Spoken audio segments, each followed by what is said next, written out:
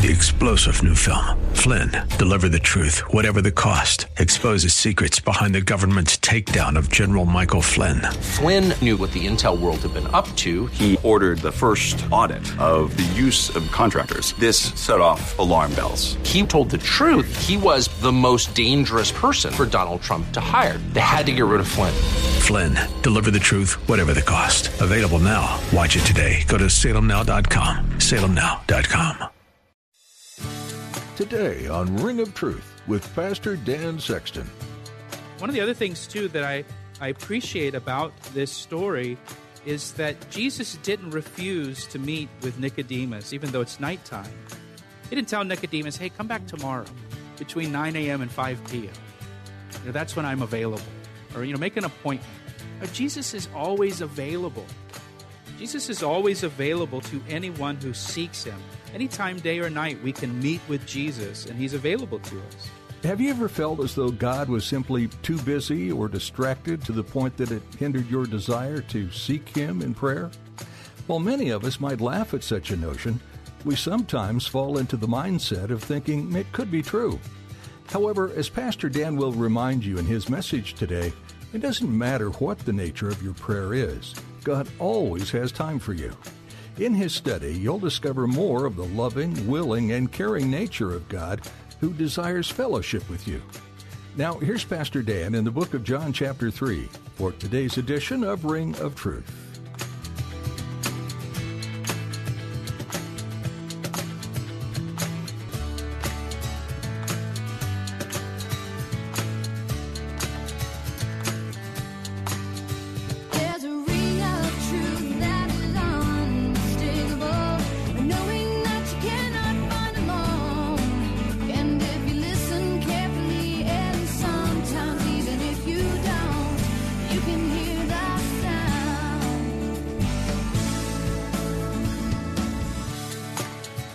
Then look what he says in verse 8. Therefore, bear fruits worthy of repentance, and do not think to say to yourselves, we have Abraham as our father. For I say to you that God is able to raise up children to Abraham from these stones. John says, show fruit that prove, that show that you've repented, and don't think, hey, we're good. We don't need to repent. We're descendants of Abraham. Abraham's our father. We're in automatically. So there's no need for us to repent because of who we are. We're Jews. We've been born to Abraham. It's our birthright.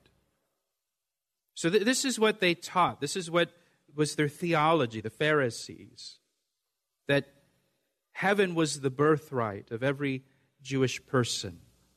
You just had to be born Jewish, and you get to go to heaven. In fact, get this, the Pharisees even taught that Abraham himself sat at the gate of hell just in case a Jewish person, their paperwork got mixed up, and they got sent to the wrong place. Abraham was there at the gate to save any Jewish person that ended up at the gates of hell and to send them to heaven. So Abraham's there, to take care of you. So that's what the Pharisees believed. They believed that you just had to be born a son of Abraham, and you go to heaven. I want you to just tuck that away for a few minutes. Remember that. We'll come back to that in a little bit. Look at verse 1 again.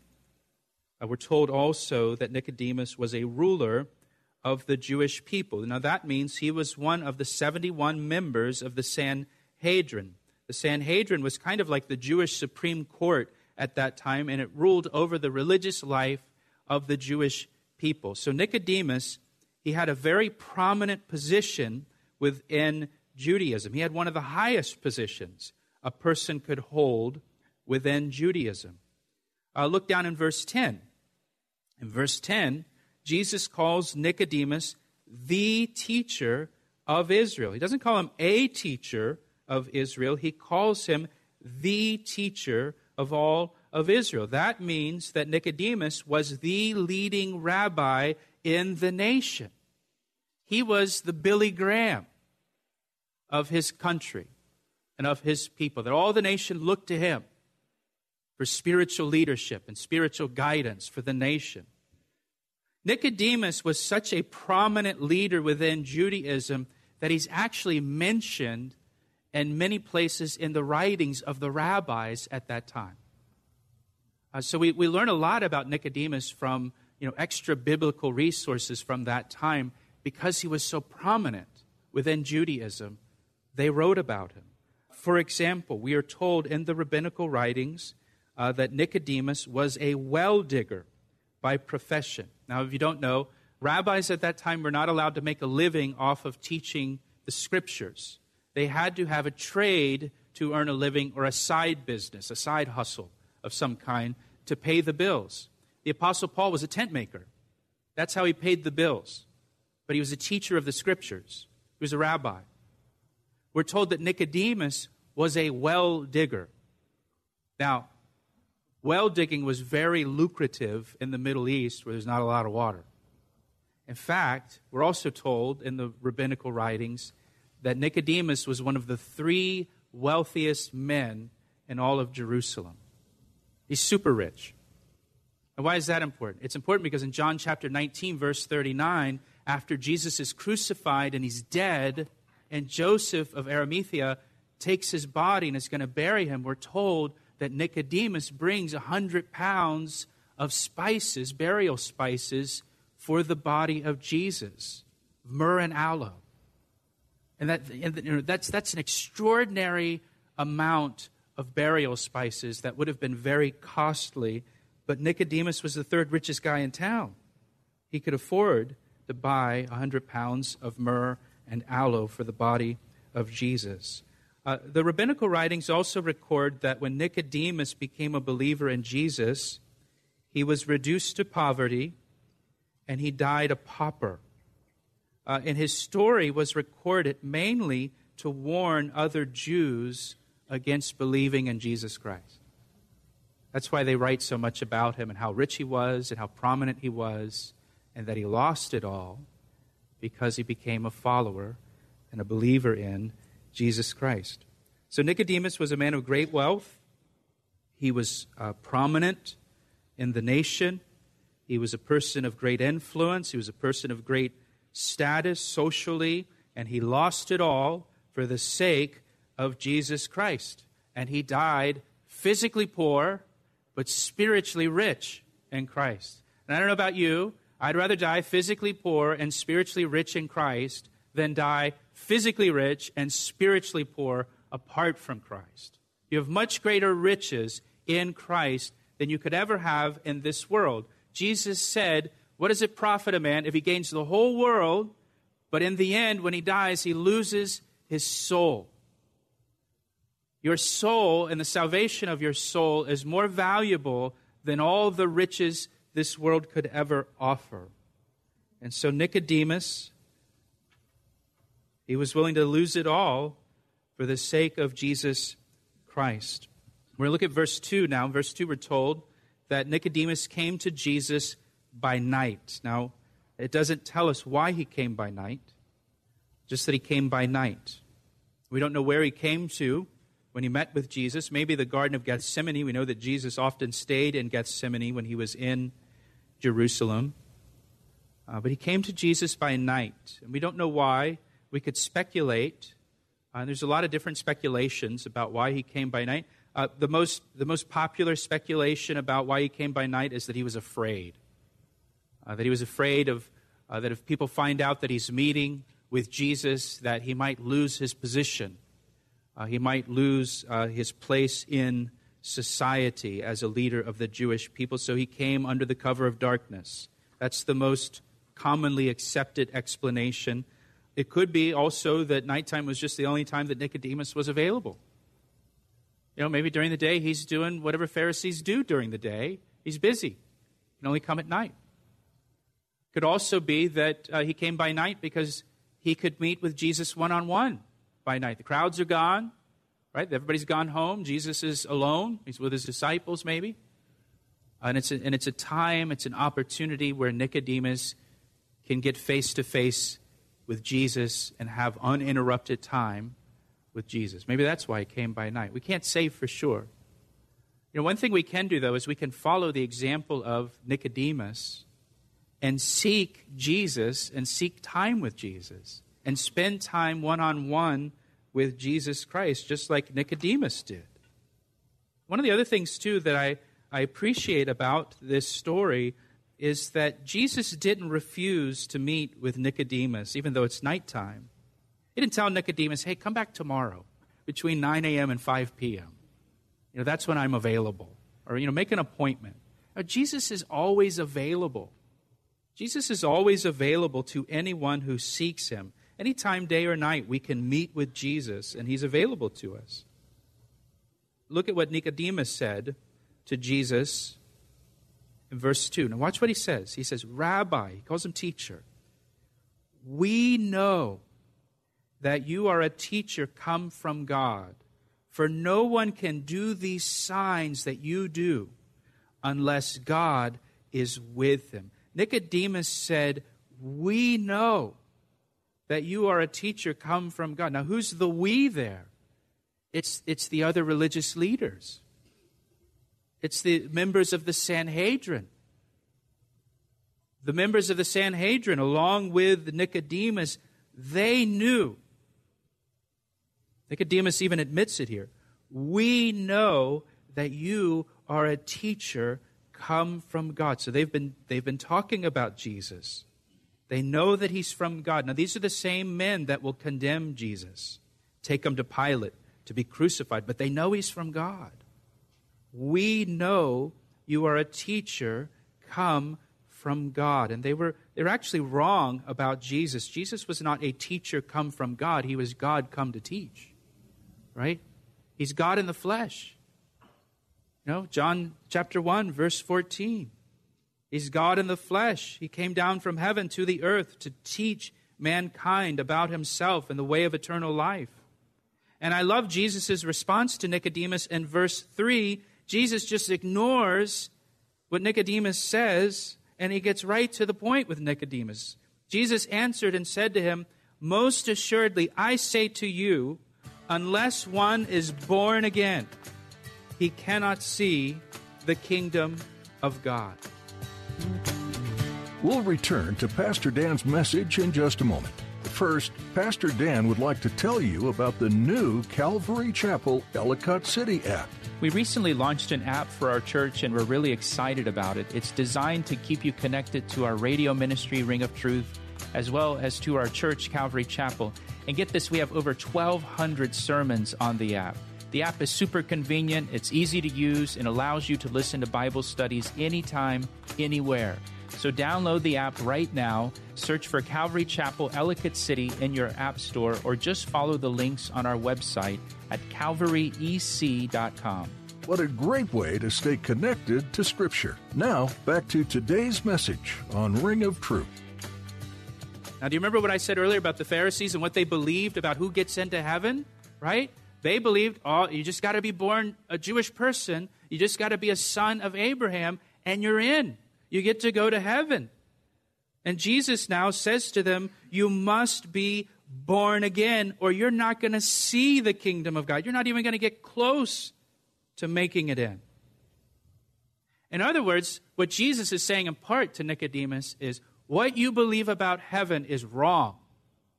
How a person gets into heaven, Nicodemus, what you believe is wrong.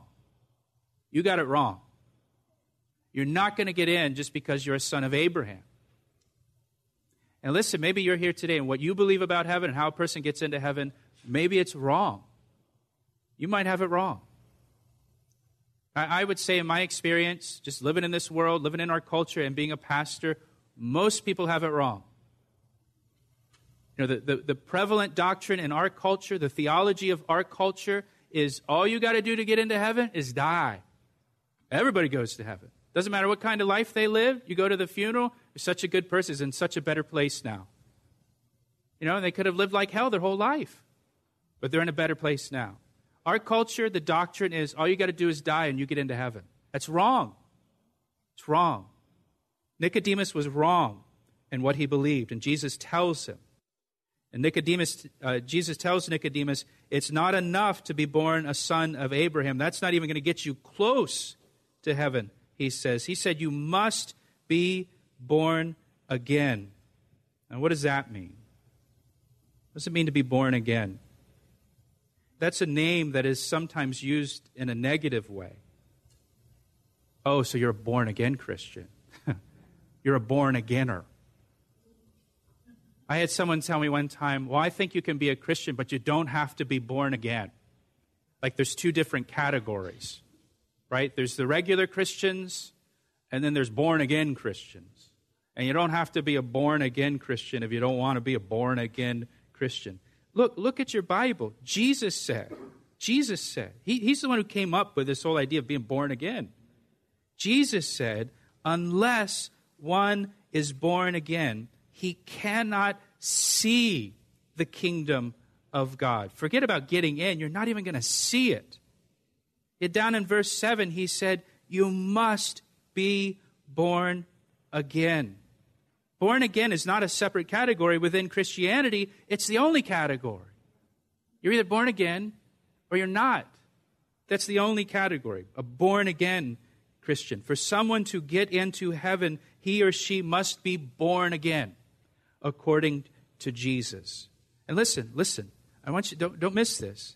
Jesus says this to Nicodemus. Of all the people, he says this to Nicodemus. He tells Nicodemus, you got to be born again. Nicodemus was devout. Nicodemus was religious. He was morally good. He was a spiritual leader among his people. He knew the Scriptures well. He was the teacher of the Scriptures for all of Israel. And Jesus said to him, a guy like him, you're not even going to get close to heaven unless you're born again. You know, we cannot get into heaven by being religious or moral or a good person or by coming to church or by memorizing the Bible or by teaching Sunday school. None of that will get us into heaven. You must be born again. You must be born again. That's the only way. Okay, so what does it mean to be born again? The phrase born again, it literally means to be born from above. It means to have a spiritual birth. We've all had a physical birth. I know that because you're sitting here. But it's not enough to have a physical birth. You have to have a spiritual birth, or you must be born again, born a second time, if you will, by the Spirit of God. In Ephesians chapter 2, it says that we all come into this world dead in our trespasses and sins, and we must be made spiritually alive by God. Now, when Jesus told Nicodemus, unless one is born again, he cannot see the kingdom of God, Nicodemus didn't get it. He didn't get it. Look at what it says. He didn't understand what Jesus meant in verse 4. Nicodemus said to him, How?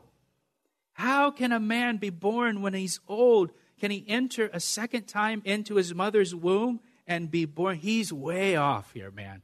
He is not tracking with Jesus at all on this whole thing about being born again. You know, you can picture him with his hands on his head saying, How? How is that even possible? That you can be born again? I mean, just enter into your mother's womb? How? And look, Jesus explains, he says in verse 5, most assuredly, I say to you, unless one is born of water and born of the Spirit, he cannot enter the kingdom of God. Now, the phrase born of water, it simply refers to physical birth. Physical birth. When a woman goes into labor, her labor begins with what? Her water breaking. My water just broke, right? We use that kind of terminology still today. We talk about physical birth. So born of water is just speaking of physical birth. And Jesus says here, to qualify for entrance into the kingdom of God, we must have two kinds of birth. Physical birth, and we must be born of the Spirit, or a spiritual birth. You must be born of water and born of the Spirit. And then he tells us that which is born of the flesh is flesh. And that which is born of the Spirit is spirit. Do not marvel that I said to you, you must be born again. So I kind of wonder if Nicodemus just had this super puzzled look on his face when Jesus said, don't marvel that I said to you, you must be born again. You could tell by the look on his face. I have no idea what you're talking about. Now, if you're here and you're thinking the same thing, like, what are you talking about, born again? What does that even mean? How do you do that? What's the process? Well, Jesus in verse 8 now describes what it means to be born again. And what he does here is he compares spiritual birth to the wind and the way that the wind works. And what he's doing here in verse 8, it's really a play on words. Because in the Greek, the word for wind and the word for spirit, it's the same word in the Greek, pneuma.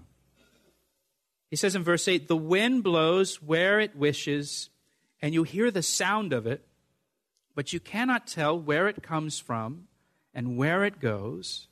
So is everyone who is born of the Spirit. Jesus says, you hear the wind when it blows, but you can't see the wind. You can't see where the wind comes from or where the wind goes. Now you can see the effect of the wind, but you can't see the wind. But you see the effect of the wind. You probably saw pictures from Hurricane Michael that hit the Gulf Coast of Florida near Panama City Beach back on October 10th. And you saw the pictures of the devastation. You saw the effect of the wind. You didn't see the wind, but you could see the effect of the wind on those communities down there. And Jesus says here, so is everyone born of the Spirit. You see the effect of the Spirit in a person's life. Just like when you saw those pictures of Hurricane Michael in northern Florida, you saw the effect. How many of you saw some of the before and after pictures? Right, where it would show like a neighborhood before the storm, and it would show it afterwards, and it's gone. Did you see some? Anybody raise your hand if you saw those pictures? Yes, some of you saw them, right? You could see the before and after. If you didn't know there was a hurricane, a Category 4 hurricane that came ashore there, and you saw those before and after pictures, you know what you would say? Something happened, right? Something happened. Because I can tell. Because this is what it looked like before, and this is what it looks like now. Something happened. So it is with the Spirit of God. When a person is born again by the Spirit, you can see the effect of the Spirit in that person's life. And you see something's happened to this person. They're different. They're changed. They're not who they were before. He asked me how I know, and I say it rings truer than the finest crystal.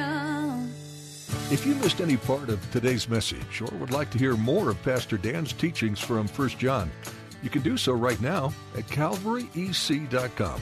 Just click on Media. In fact, there's an entire library of Pastor Dan's messages that you're welcome to listen to and even share with friends and family. Would you do us a favor? Would you join us in praying for the ministry of Ring of Truth? Please pray for Pastor Dan and everyone involved in this program, that we would continue to listen and respond to what our Heavenly Father has to say. Pray, too, for your brothers and sisters in Christ listening along with you, that they would be protected from the enemy, and that the truth and blessing of Scripture would fuel their passion for following the Lord. Thank you for taking the time to pray. Though our time with you is at an end for today, we'd like to encourage you not to shut your Bible just yet. Continue reading in the book of 1 John, or take some time to explore any of the other 65 books in God's Word. Each one reveals new aspects of your relationship with your Creator and will open your eyes to His purpose and plans for this world and for you. We pray you are blessed richly as you continue an extended time of learning from Scripture. Thanks for tuning in today, and join us next time for another edition of Ring of Truth.